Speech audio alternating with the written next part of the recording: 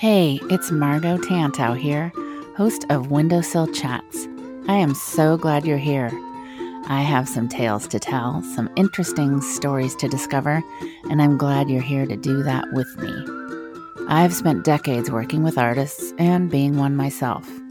In the trenches, figuring out what the best way is to get something done, how to get something made, how to get your creative self noticed, how to make the best of a situation. And so I'm here to bring those stories to you and see if there's anything you can pull out from it. Maybe a laugh, something you can relate to, and definitely a little bit more community for your quiet little corner. So grab a cup of tea or coffee or a glass of wine and join me over in my sunny windowsill. Yes, I need your trouble, like I need a friend. Won't you come and sit in my windowsill again? Spin our favorite records, discuss the latest trends. Won't you come and sit in my windowsill again?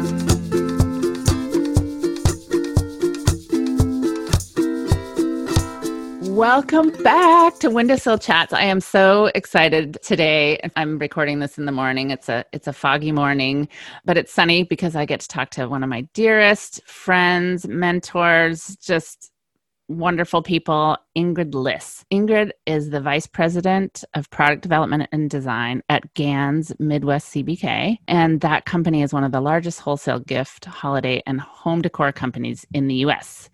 Ingrid has over 28 years in the industry, including 7 years at Demdeco and Silvestri and 20 at Midwest. She has extensive experience in product design and sourcing and has honed her creative talents as a very inspiring leader and fantastic mentor. That's me saying that because I can.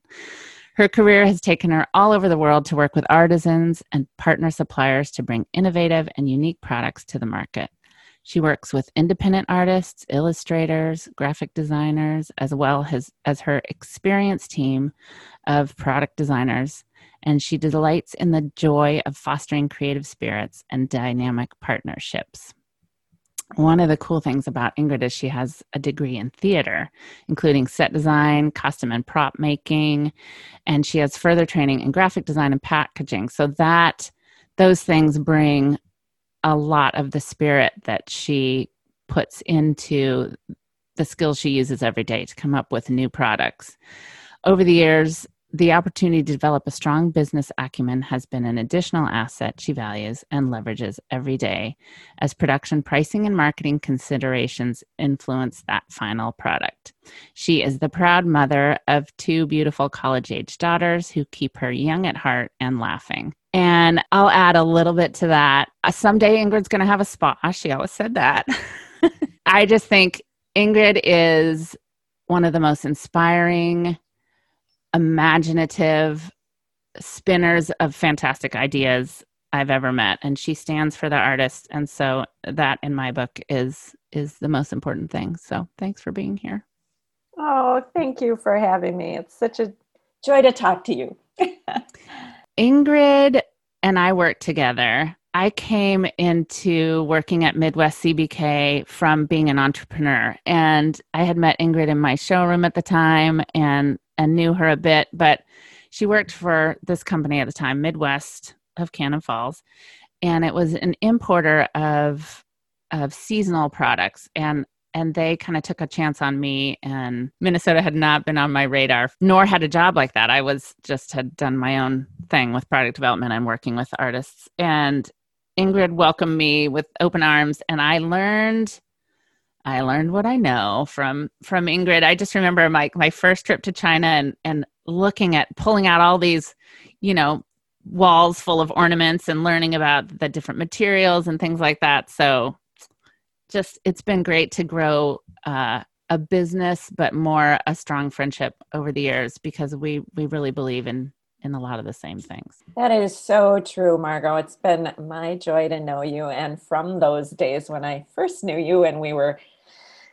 just kind of getting to know what each other was about creatively and soulfully in creativity. I look back fondly on all the fun experiences we have had. We've worked together, but we've also had a lot of fun. And I would say that's one of the wonderful things I love about being in your space and talking with you is there's always an element of fun. It's joyous, it's uplifting. And I just know you're wired similarly in that you thrive when you're around other joyful people and people who are energized by good things and creativity. I think, one of the things, if you're tasked with the job of creating something and putting it into the market, to have somebody around to bounce ideas off of and collaborate with, it just makes it go so much further. One of the things Ingrid is so good at, and I, have done my share of too, but the job of being an art director or in charge of getting the idea or getting it from yourself, finding people who have a talent and spinning that into what a product could look like that will go into the market, that a retailer will love and buy. And like all the products all the ideas for products that exist, I think so often artists today sit in their studio on their own. Maybe they take a course, maybe they've learned how to draw this or that, but they're like, what do I do with it? How do I get it in front of somebody? How do I even think about something beyond a bandana right now, or, whatever it is? And like, how would you encourage somebody who was just trying to figure that out? Oh, wow. That's a great question. I think being curious is one of the best kind of attributes of any creative person. And so I would encourage people to just within their curiosity to go out researching. For instance, if you fancy yourself a gift card designer, or you want to make a line of dinnerware, the first thing is to figure out who manufactures those, who makes those, what are the kind of companies that make those kinds of products. So you can do it by going online and researching, digging around a little bit online, or going to the store and flipping over, that plate or that mug and seeing who is the importer, who is the company that is marketing this item. And just about anything that looks good in a visual way. It might be a utilitarian product or something that's just very pedestrian for its use, but has a marvelous design upon it. You pretty much know there was an artist or a designer behind that who made that look intriguing or attractive or pretty or whatever it's supposed to look like. And so knowing that and having those visual cues of what looks like it was very much designed, or what is an item that looks like the type of thing that I do, whether it's graphic design or illustration, would go on that item.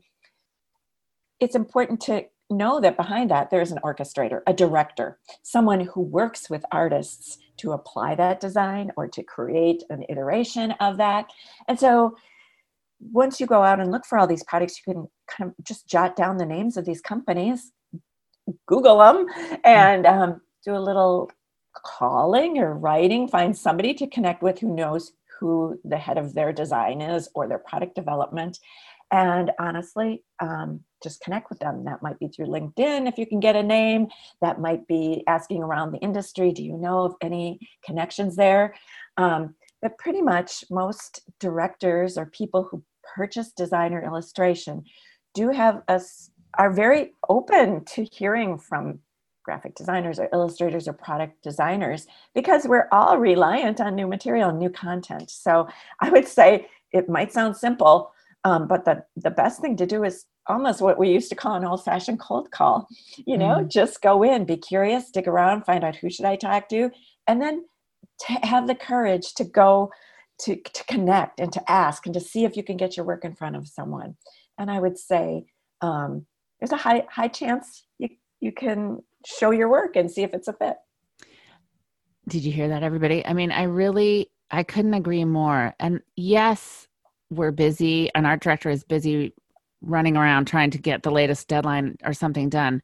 But if something's in front of us and we look at it and it feels unique and different, you've just given us a gift too. Like, Well said. Yes. When you open something that feels different to you, like, what's your thought process around that?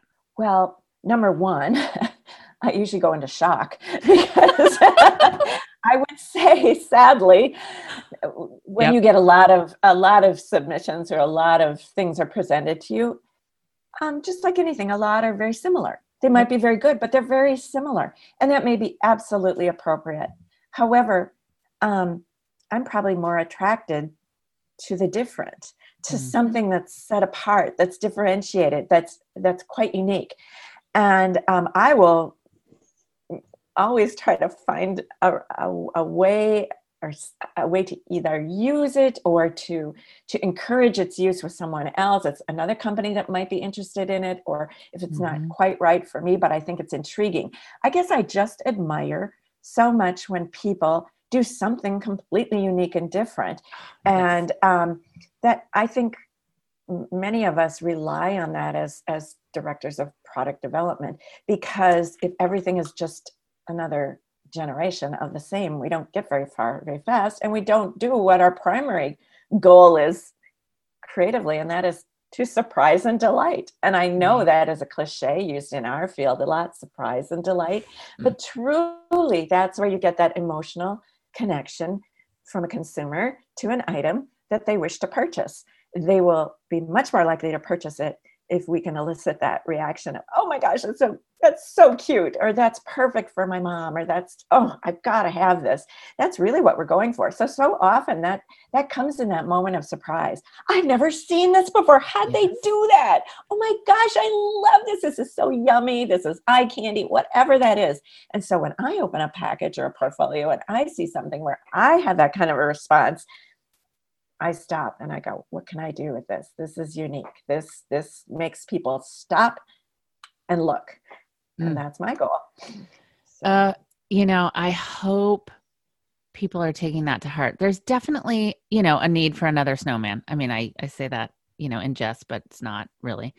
But it's that unique, if it is, if that's what you're looking for, a unique take on it. But even more, what's not a snowman? Think about even any of us, if we're walking into a cool boutique we've heard of, or, looking online right now, but it's that thing we want to pop out to us, just like you said, that feels different. And I feel like, watching you do that so masterfully, both at Midwest CBK and Gans and at Demdeco. Take for example, I mean, this has been quite a few years, but Kelly Ray, you saw Kelly Ray Roberts' work on Instagram. Is that where you first saw her well, actually, work? I came to work at Demdeco, and she had already been Okay. invited to be part of their Okay. portfolio. At the time, another colleague of ours, Ann Brown, I believe, actually made Mm-hmm. the first Oh, okay. connection. Sorry, Anne. And It was you. yeah, but wow, kudos to Anne, because she really did see something quite different. Kelly Yeah. Ray is an artist that Margot's referring to, who just did beautiful, beautiful collage sort of work of girls or women with these wonderful messages sort of collaged on their dresses and on her works of art. And they were large canvases at the time, but they were these messages, affirmations, mantras, just very uplifting or very soulful, very emotional. Anyway, at the time, Demdeco was able to license Kelly Ray Roberts' work and reproduce them, wall art and canvases and so forth, pretty much flat work. And so by Mm-hmm. the time I got there, coming from Midwest, Mm-hmm. which is an importer of all sorts of giftware, primarily seasonal, as Margot said, which means Christmas ornaments and decorations, but certainly we did a lot of everyday goods.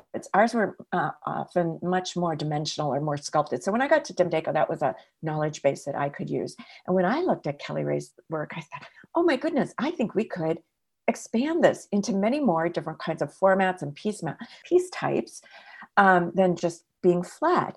And so we ultimately started sculpting these beautiful girls or figures in 3D and reproducing them in resin, and they were very artful. Then we were doing fashion items. We were doing jewelry with Kelly Ray. We went into so many different, ceramic and tabletop and interesting types of gift giving sorts of giftable formats.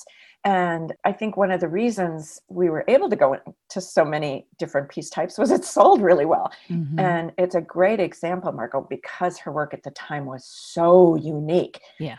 People had not really seen anything like it. Mm-hmm. But interestingly enough, over several years, we started to see what I would call copycats. Mm-hmm. And maybe this wasn't necessarily intentional, but I do think there's a fine line between following a trend.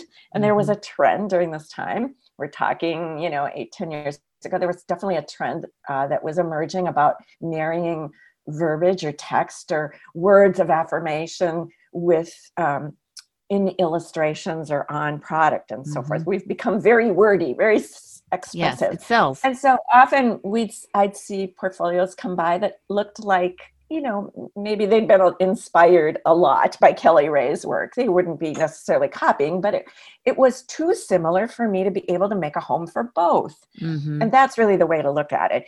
It's, I would often have an artist come to me and say, "Oh, I've got something I know you'll love. This is perfect for you guys. You'll totally get this." And I'll open the book and I'll go, "I'm so sorry, but this has the same attributes." The space yes, is taken. Different. The space is kind of taken for right now. And so that just kind of dovetails back with being relevant and being trend right, on trend, or doing things that are relevant and fresh in the market. And we all are inspired by each other. So you can't be totally unique or different. And no one owns a particular kind of word or a particular kind of motif or whatever. But there are ways we can mix it up and make a hybrid or make a cocktail that's our own creation. And it's interesting, Margot, you mentioned snowmen. And I have to say, the reason Margot's mentioning snowmen is because Midwest, doing a lot of Christmas decorations, I find myself in and out every year trying to figure out, okay, what are the new 5-6 snowman collections that I'm going to do this year? How are we going to make them look unique and different? Every year. Especially, think about that. Every year. And by the way, most of our customer base is traditional. So you want that tradition with a twist. And so it's challenging. So you have to have enough components of whatever you're designing so that it hits that core of tradition where it's a snowman and it pulls at some sort of heartstring, right? But it's got to be different enough so that it's compelling. So yeah, it's not an easy thing, but pretty fun if you're up for a challenge and you dwell in imagination. It's there, right? Oh, Ingrid Liss dwells in imagination for sure. I think that's so good. And one of the other things that we're able to do, I'll just say we, because we've both done this for a long time, is when, say you take like a good example. The reason I thought of Kelly Ray is because you really turned what she did as a painter into so many dimensional things, like all the way down to, baby things and jewelry, like you said. But it also depends with the vendors and the factories that we work with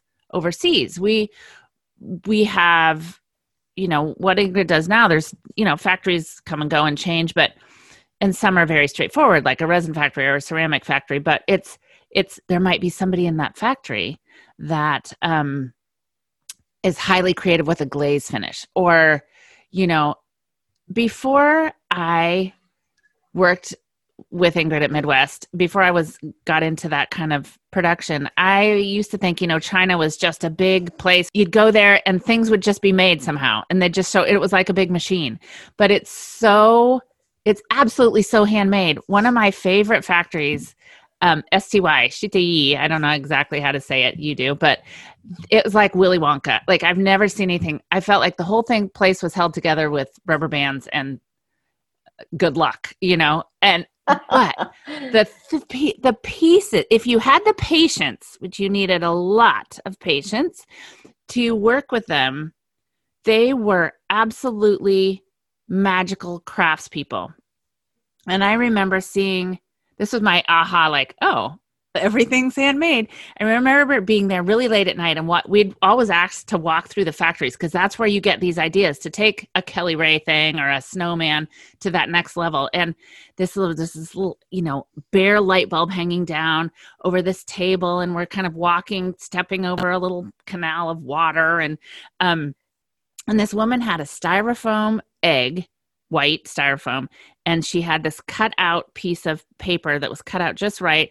And it had an image on it, and she was gluing that by hand image on that egg, sticking a wire in it, and it was going to go to Michael's or something. And I remember just thinking, mind blown, like somebody's Yes. hands put that water decal on or wrap that egg or whatever. But I feel like sending somebody like an Ingrid to a place like that where you see like, oh my gosh, glass glitter or paper mache and cut out metal and hand painting and dipping that.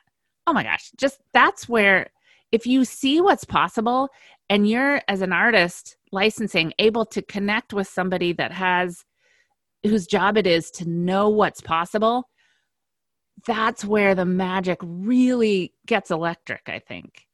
Yes, that is fun. It is, I think, thrilling for people to see how their artwork can be interpreted in 3D and in a mixture of materials. And you probably, I just mentioned the factory. That's one of the most fun to work in. It's probably the most scrappy, and definitely Very feels scrappy. like you're kind of in a flea market. Yeah.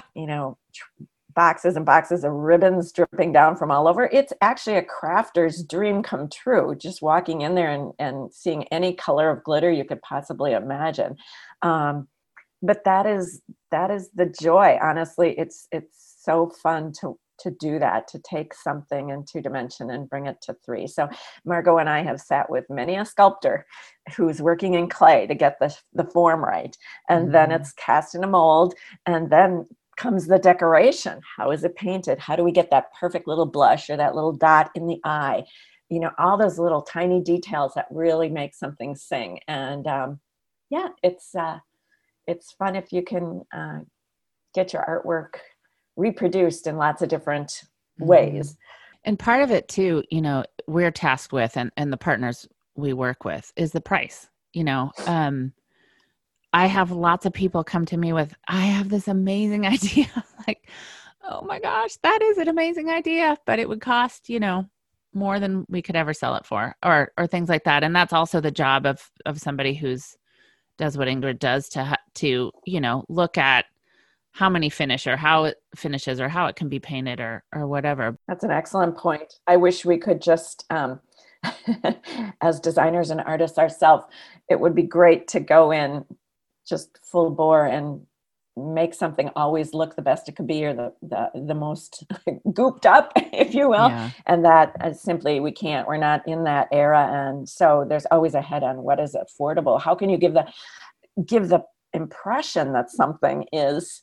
It's almost like smoke and mirrors. How can you make something look incredibly special, but know that you only can work with 3 colors, or you can only work with, a limited amount of materials because the market simply wouldn't bear the cost beyond that. And we are in an age where, Margot, when you and I worked together, we were very lucky. We were in the heyday. Very different now. A lot of handcrafted factories in China and India that worked in handicraft. And there still are those. However, as with any developing countries and as everything has matured, it's just difficult to find workers and factories that do that.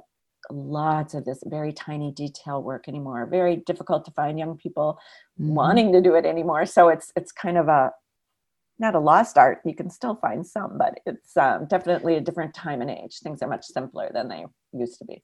I would in think, terms of ability to decorate. Yeah. And I've been doing it probably 10 years easily less than you. So that like the change you would see, because when you started, you guys were going to like Prague and, Europe to develop things as well. And then some of the first, going into China to develop things, you were some of the first people that were, Midwest was doing that on the early side. I used to remember the stories of like Judy, 2 other people we worked with, like having to share this crazy hotel room and somebody had to stay awake and guard the door. Like, just the stories alone are another whole thing, but it's changed a lot based on, what we have to put out into the market and the margins we have to have and who we work for and competition and, right. It's definitely a different era, but it's exciting. I had somebody ask me though recently, do you think licensing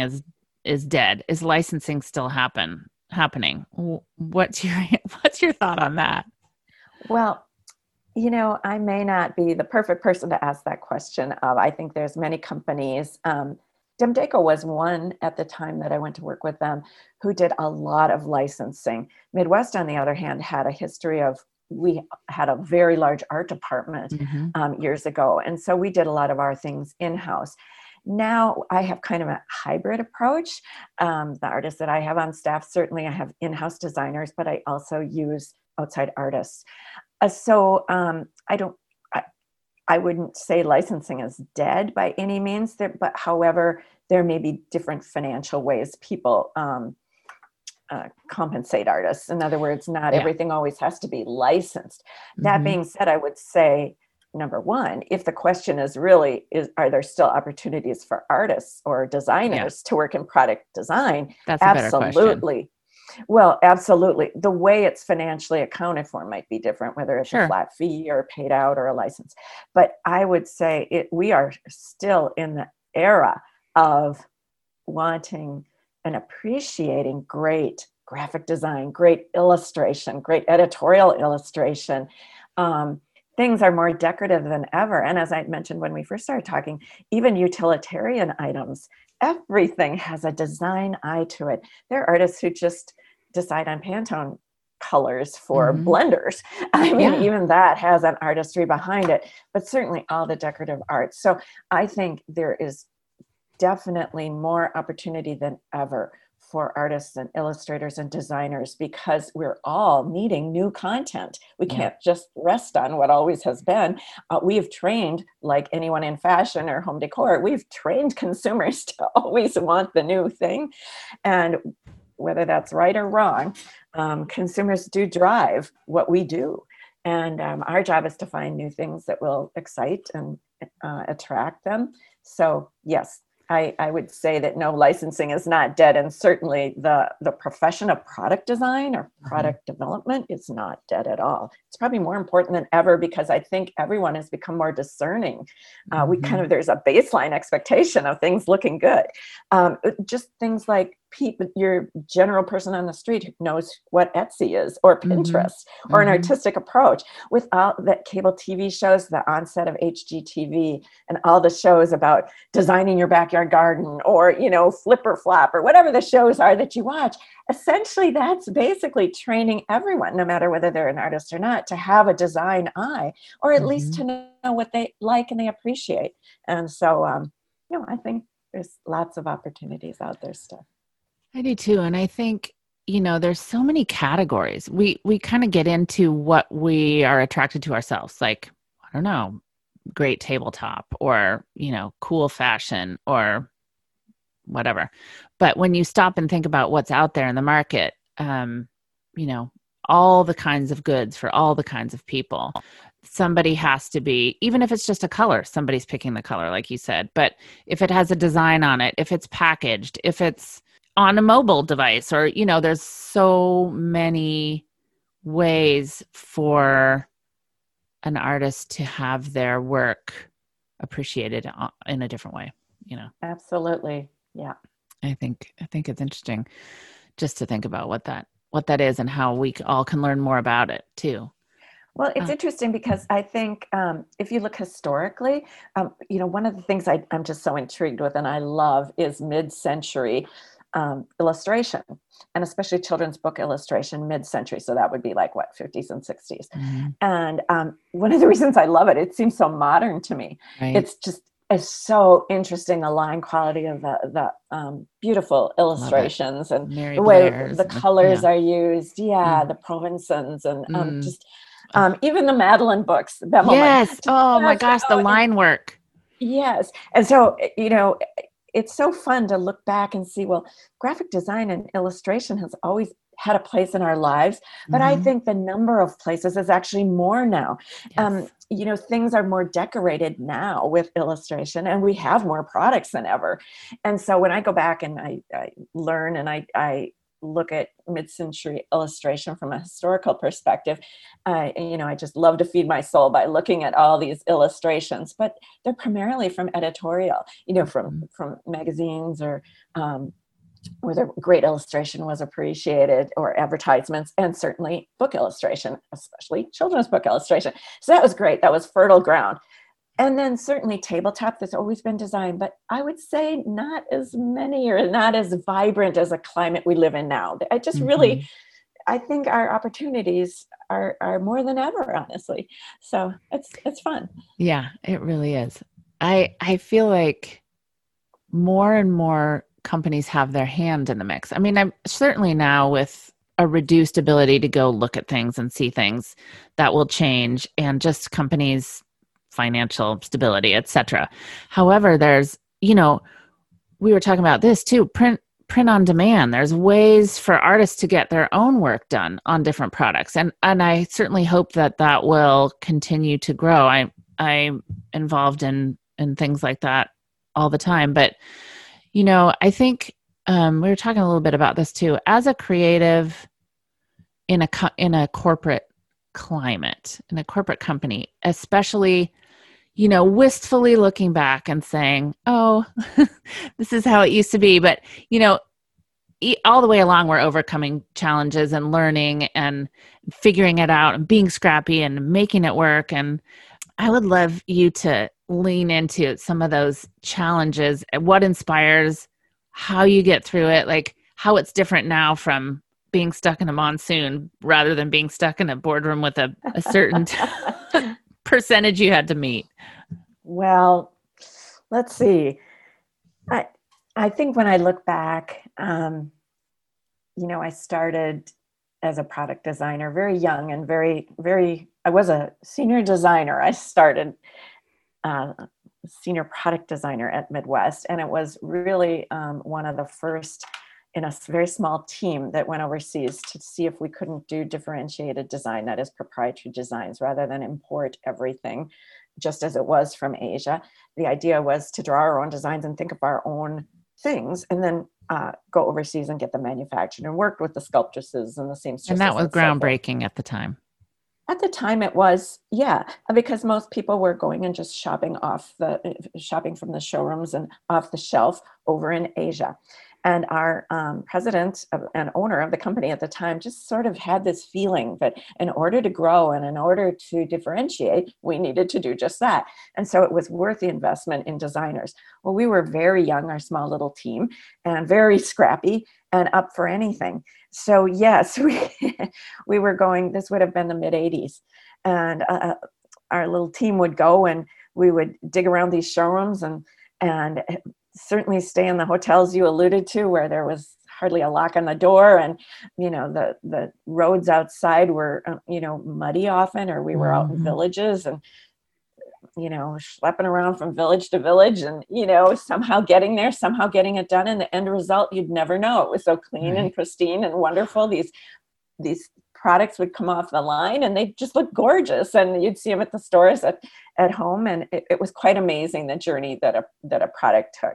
And but when you're young and you're kind of boundless and you have lots of confidence, we were just not scared. We weren't scared creatively. We were just kind of like, well, let's try this. It was all that big sort of let's put on a show mentality. That, perfect hey, for kids, you. Let's put on a show. We got this. We can do this.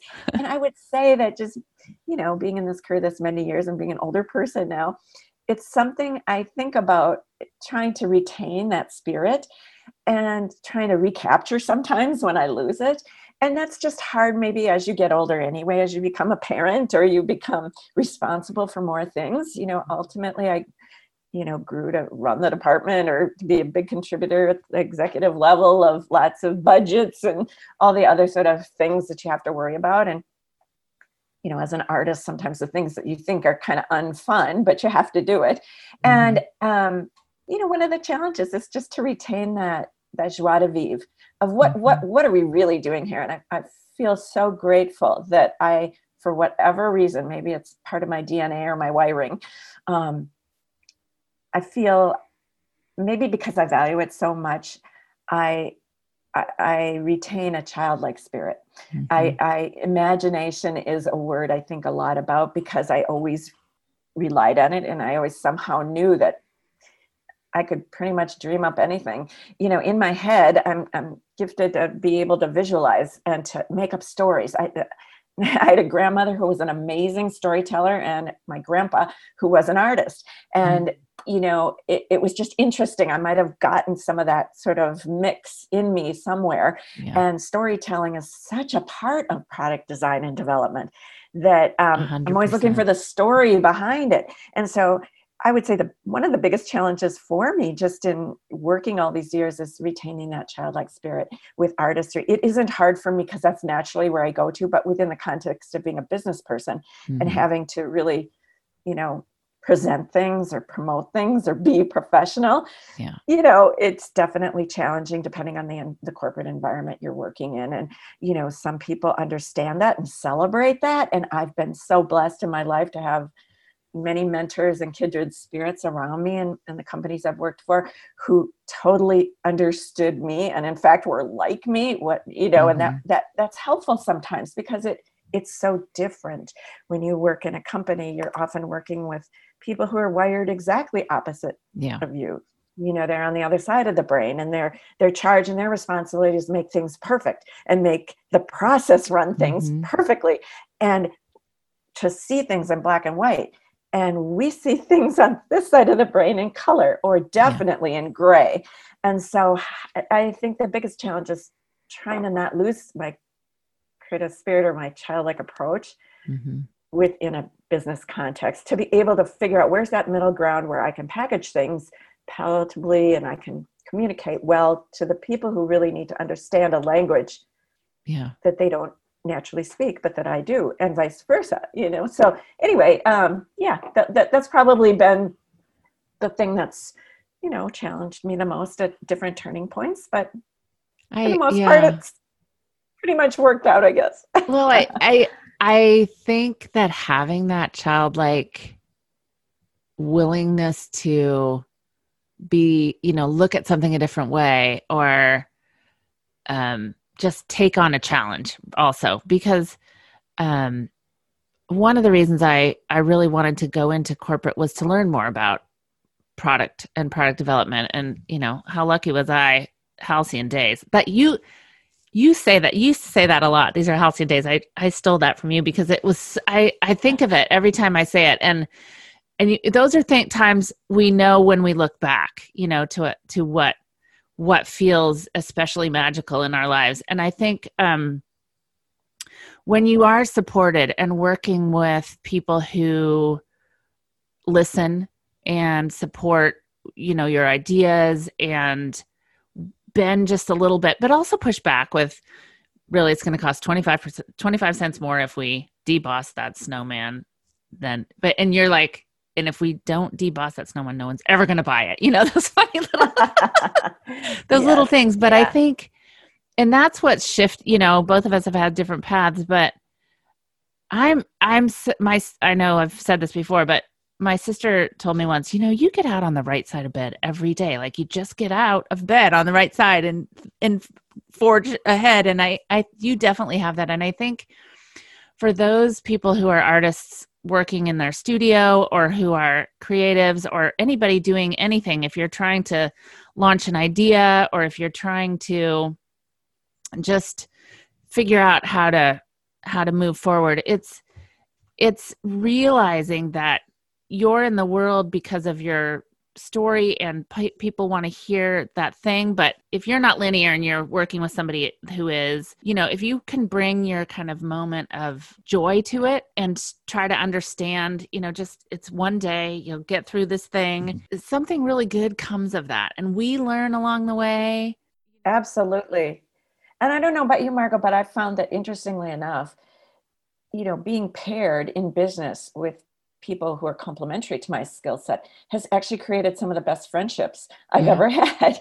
Yeah. So certainly a lot of the learning, my goodness, I feel like I have had a graduate degree in business.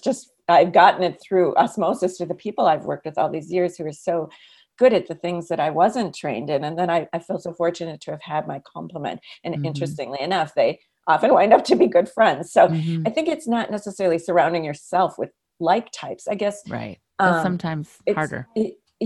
However, I will say that I think it, sometimes we just, artists and designers do tend to be very sensitive. We are a sensitive lot. And sometimes, and I know this for myself, I've benefited with, having kindred spirits around me also that we're wired similarly, just to assure me that it's okay to be wired this way. I think, no matter how far you go, many of us have insecurities that just pop up here or there, or really, am I on the right track? Or do I have worth? I'm just an artist, but surrounding ourselves with kindred spirits is really important too. And, it's a balance, like everything. I agree. And I think collaborating gets, for me at least, so much further. When you can look at something and say to somebody, what do you think? Should we put glitter on this or not? Or, just that's a beautiful thing. Very fun. Yes. And right now in this time when we're all working from home and finding, these conversations I find so just add so much spirit to my day, and just being able to have a call where you are working with somebody, or do a 30-day challenge or something like that, where it's putting you in sync with a couple more people that might be thinking similarly. But absolutely, I think that's key to the human spirit, honestly. Yeah. We'd take some long plane trips together and dream and scheme along the way, but I also heard some great stories. Do you have a favorite story that comes up that people wouldn't believe you lived through on one of your... Does anything particular, you and Paul in the opera, all these coming into it at a different time and looking back? I mean, we all have our stories, but I would love for you to share a favorite, oh my gosh, you won't believe this escapade. Well, yes, I will admit I had some escapades, and so did my colleagues, whose stories I've felt free to tell along the way too, because they're so amazing.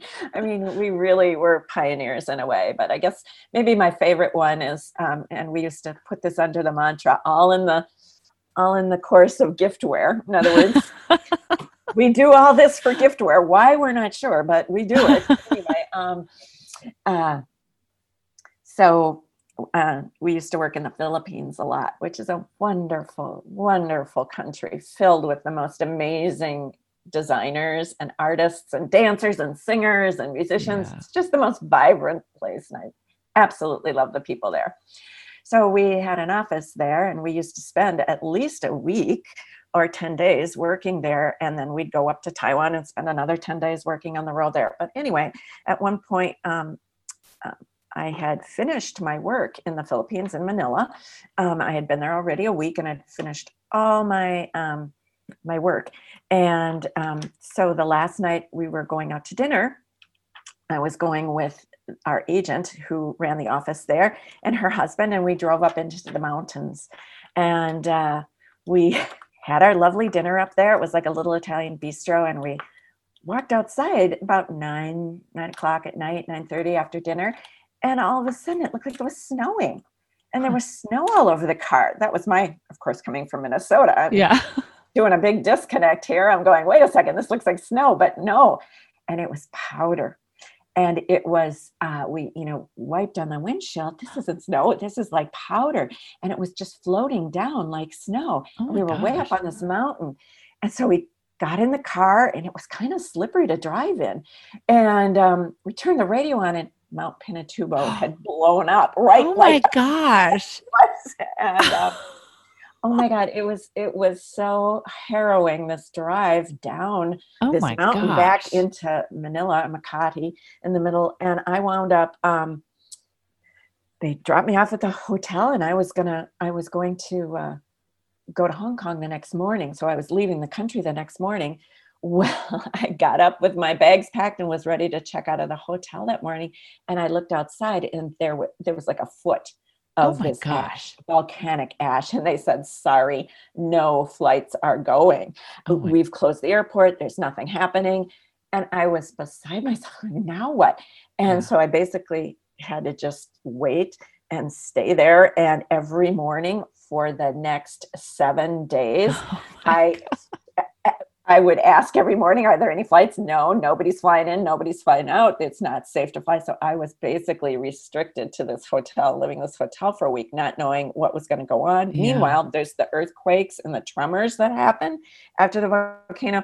That was very harrowing. Anyway, they were so worried about me back in Minnesota at my company that when our owner's brother arranged, he was in charge of the shipping and everything. He arranged for my passage out on a midnight ship, a container ship, no less.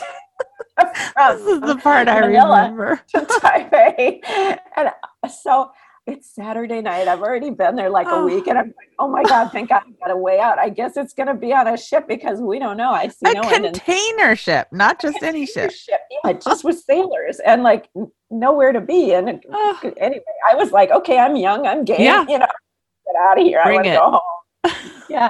And so I'm waiting by the pool. The hotel we used to stay at was right on Manila Bay, a beautiful pool. It would have been great, except there was ash all over it, so it was closed. It was not like I could suntan or enjoy this or anything or swim. But anyway, I was waiting out by the pool, having a little drink, just waiting for my midnight, sail. And all of a sudden, I got a message. Mrs. Liss, you got to go to the airport right away. You're on the first flight out. The flights are going. Gosh, You got to Ingrid. go. And I thought, oh my God, this is excellent. I don't have to go on the container ship. The 3-hour cruise. Oh my God. So anyway, I got myself to the airport, which was just crazy, and got out on a flight that ultimately left for Taipei. Taiwan, at about 3 a.m, and it was harrowing in itself because it was the first flight out and there was still ash on the runway. But anyway, all's well that ends well. But actually, I realized that probably isn't the story you were thinking of. And Well, no, that's one really quickly. Yeah, please. So another time, yes, I went back. I went back many times. Another time, I was with 2 other colleagues, and what would happen in downtown Manila in the business district is called Makati. In Makati, we'd do our business, and then we'd go and stay out near the airport at a hotel, and it was the same hotel out on the water. And beautiful, kind of resorty, beautiful palm trees and a pool and everything. So it was great because after a day of work, you could just go back and relax. And so myself and my 2 colleagues, we had gone to dinner. We were in town, in Makati, done all our business, and we had dinner, and we went to get in the cab, and the doorman was going to put us in a cab, and he said, well, the cabs are really shutting down now. You're really only going to be able to go about, he said, where are you going? And we said, well, we're going out to, Rojas Boulevard by the airport. And he said, well, the cab can't get you there. And they're only going a few blocks. You can go for a few blocks. And we said, what? And he said, oh, the streets are flooding. The streets are flooding. The cabs won't take you. And we're looking at each other and going, we don't see anything here. Yeah. Oh, we didn't know, well, we'll take our chances. So we get in this cab with our big briefcases. At the time, there were no laptops. I carried a file cabinet with me and all my art supplies and everything. And the other 2 guys also had their big, huge briefcases. Anyway, we get in this cab. We start driving. We drive about 2 blocks. The guy was right in. All of a sudden, we hit a wall of water, and we're right in the entrance to a freeway. Oh. And we get onto this freeway, and we drive for like only about 10 minutes, and all of a sudden, we're stopped dead in traffic, and the water is up to the bottom of the windows. That's how high the bottom of the windows. The windows, yes. And so we're stopped at traffic. Go, well, now what do we do? We're on this freeway. We know we're nowhere near, where we're supposed to be, our hotel. And we're going, oh my gosh. So we waited. And the cab driver's very patient. He goes, I can't move. We waited for about an hour, maybe an hour and a half. Well, we don't wait well. We're full of energy. We're young, and we are not the type to sit around. So we felt kind of bad. I was a girl, and there were these 2 other boys, and I swear they looked at each other and said, should we ditch the girl? We're leaving now. But no, they were kind, and they asked me, are you up for it? We're getting out of here. We're walking. Wow. And I said, sure, I'm not staying here. I want to go too. So we got our briefcases. We put them on our shoulders like this. Oh my Thank God I was wearing a mini skirt because I was able to walk in. I'm not kidding. The water was waist high. We got out of the cab, the 3 of us, and we started walking. We didn't even know where we were walking. The cab driver pointed us in the direction of the ocean where we knew our hotel was. Oh my We started walking. We're walking on a freeway. Okay. And there were cars for as long as you could see. It was just stopped dead traffic on either way. We walked for a little bit, in like waste water, and it's hard to walk. Like I said, thank Yeah. goodness I had a skirt because I could move, but the boys, the guys, Oh. they had to roll their trouser legs up because they just couldn't walk through the water fast enough. Here it's floating, it's wafting by, right? And we're trying to walk in the direction the guy pointed. All of a sudden, we're in the barrio. We're not on the freeway anymore. We're in these neighborhoods, and everything is dark. There's these little light bulbs every once in a while. It's pitch dark. It's raining like crazy. Now it's raining. God. It's monsoon weather. And that's why the streets were flooding. Okay, so we walk, and we're just like, I swear we were in shock. We didn't know where we were going.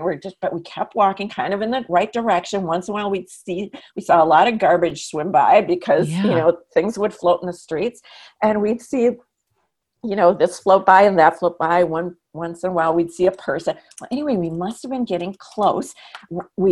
I remember asking somebody, are we walking in the right direction? Because people were kind of out and about, but everybody was kind of trying to flee, but knowing it was dangerous. Anyway, finally, ultimately, we got to a place where the water went down a little bit, and there was like a van that pulled up, and we were knocking on the windows going, can you tell us where we are? Is there any way we can ride with you? And he said, yeah, get in. I'll take you there. So thank goodness for the last 10 minutes, we got a ride to our hotel. Well, so we walk in looking like drowned rats. I must have taken a shower for probably a 2-hour shower because I was so worried we were in contaminated water, and I had to fly out in the morning, again, one of those, and leave my colleagues. I was flying by myself to Hong Kong, and I did get out in the morning on time, and I was going to have breakfast at my girlfriend's apartment. It was a Sunday, and I knocked on her door that morning, and she goes, oh my God, Ingrid, I'm so glad to see you. Do you know there were several people who died last night walking through the streets of Manila? They were sadly sucked into manhole covers, and many people died. Oh, and she said, gracious. do you know how many? There were rats swimming by. There was garbage flowing by. And she said, I'm just so glad to see you. Are you sure you're okay? And I'm going, oh my God, I can't believe I did this. And yes, I'm okay. And I'm done with my work. And can I go home now? Oh my God. All for the sake of a beautiful Christmas ornament. Yeah, who knew? But anyway, it was very tragic. But gosh. I realized we'd been walking in the middle of those streets right where the manhole. You and couldn't how really long walk were you on the in the sidewalks. water? Probably about 2 hours, 2.5 maybe.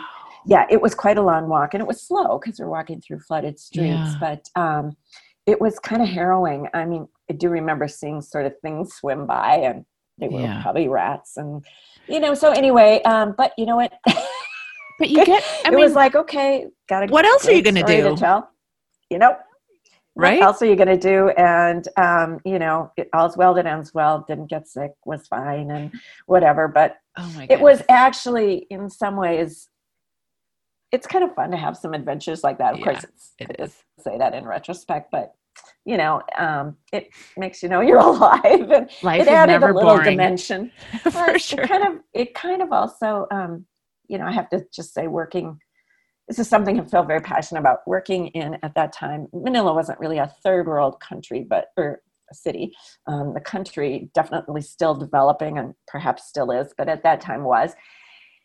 And it's just been honestly a privilege to do business in countries that are developing. And it really, an experience like that, as well as many of the times where we didn't have those kind of harrowing experiences, but we were out in villages, or we were in situations, factories that weren't well built, or homes that are, just really almost on borderline poverty, where the workers were working to make a daily wage, for their families.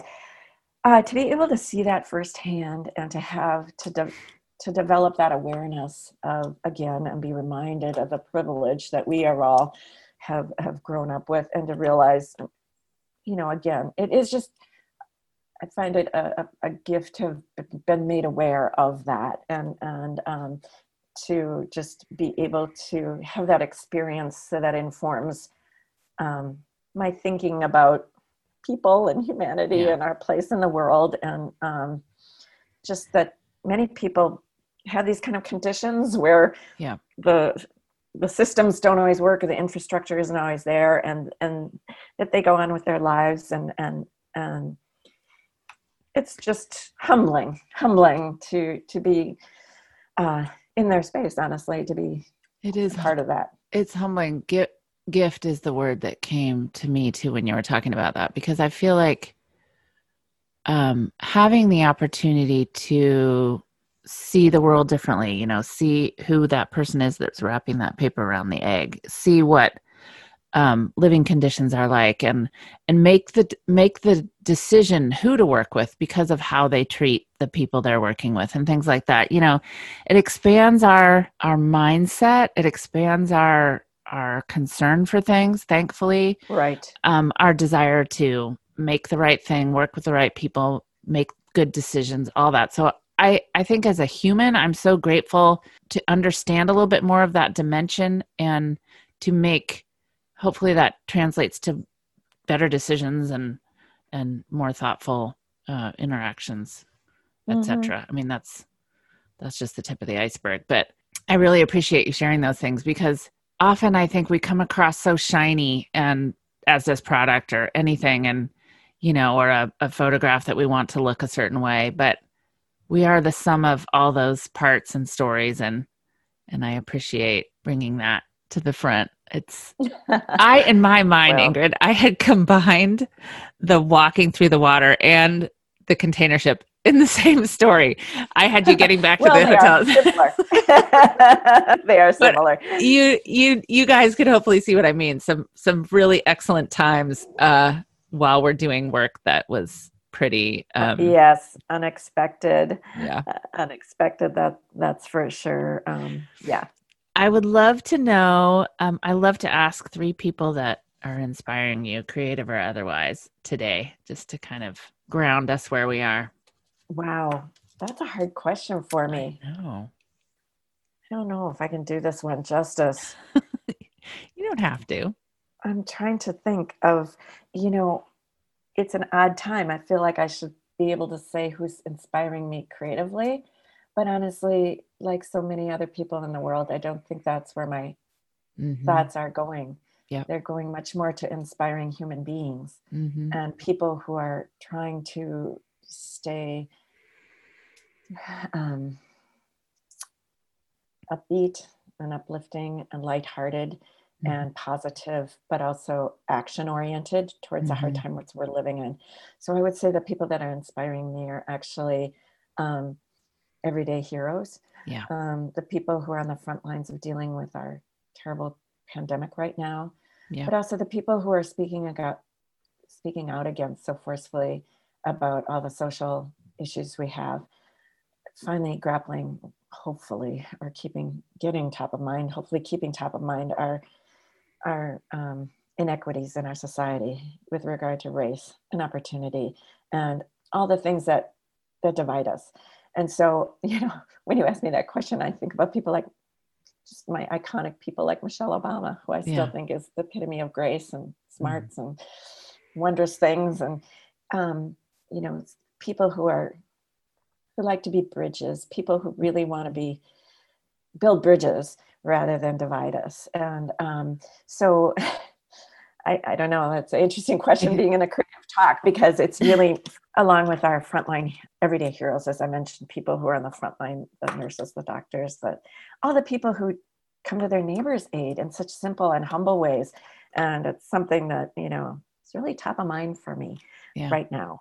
And creativity is very important, and doing what I do is very important, but honestly, how to be a real human being and grow into that even more, to not be myself oriented, to be more other oriented is something. I'm so glad you said that. I couldn't agree more. I think that in this process of slowing down and not having not forcing ourselves to, have to do the things we're used to, and having so much tumult in the world around us, I think that nothing's more appropriate than calling out those that are really standing up and we really want to listen to. And I hope that those voices remain as loud as we are hearing them right now, and that more join them. That's right. what I hope think for. that's the key too. I agree.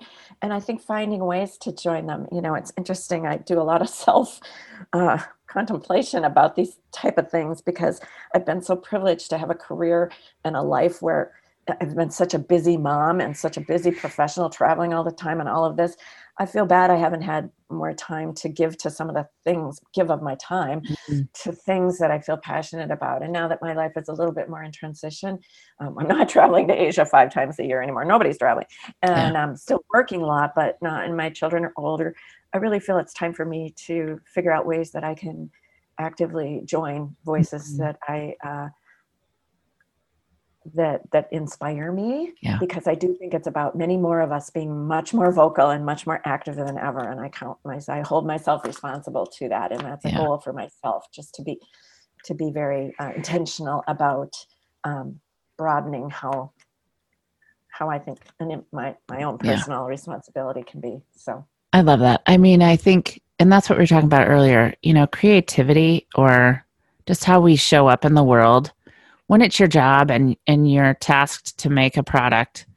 That doesn't mean we don't think about everything else that's going on or what kind of mark it's going to make in the world, really, even. I mean, so if those creative thoughts can be turned towards helping in other ways, I think that's just that much more effective and powerful. And I appreciate you. Appreciate you saying that. I appreciate you being here. You're just one of those people that I am feel so lucky to have crossed paths with. And I look forward to all the more adventures and things we can dream up and what that looks like. And I just am thank you. I'm grateful for you. Well, thank you so much. Those are very kind words, and I'm grateful for you too. And I just it's been such a pleasure to talk with you today. And I'm one of your biggest fans, so Ah, it's wonderful to be able to participate in a little way like this. So thanks. Right back yeah. at you. Hey, thanks so much for being here with me today. I just love these conversations. They mean the world to me. I love being able to share with you these wonderful people that I have met along the way. They mean so much. So, if you want to check out the show notes or my favorites or anything like that, head on over to tantaustudio.com. And I'll have everything there, all the details that we talked about today. So again, thanks so much for being here, and feel free to head over to wherever you listen to podcasts, Apple or Spotify, and leave a review for Windowsill Chats and subscribe. I will see you next week. I so appreciate you, lovelies. Thanks for being here.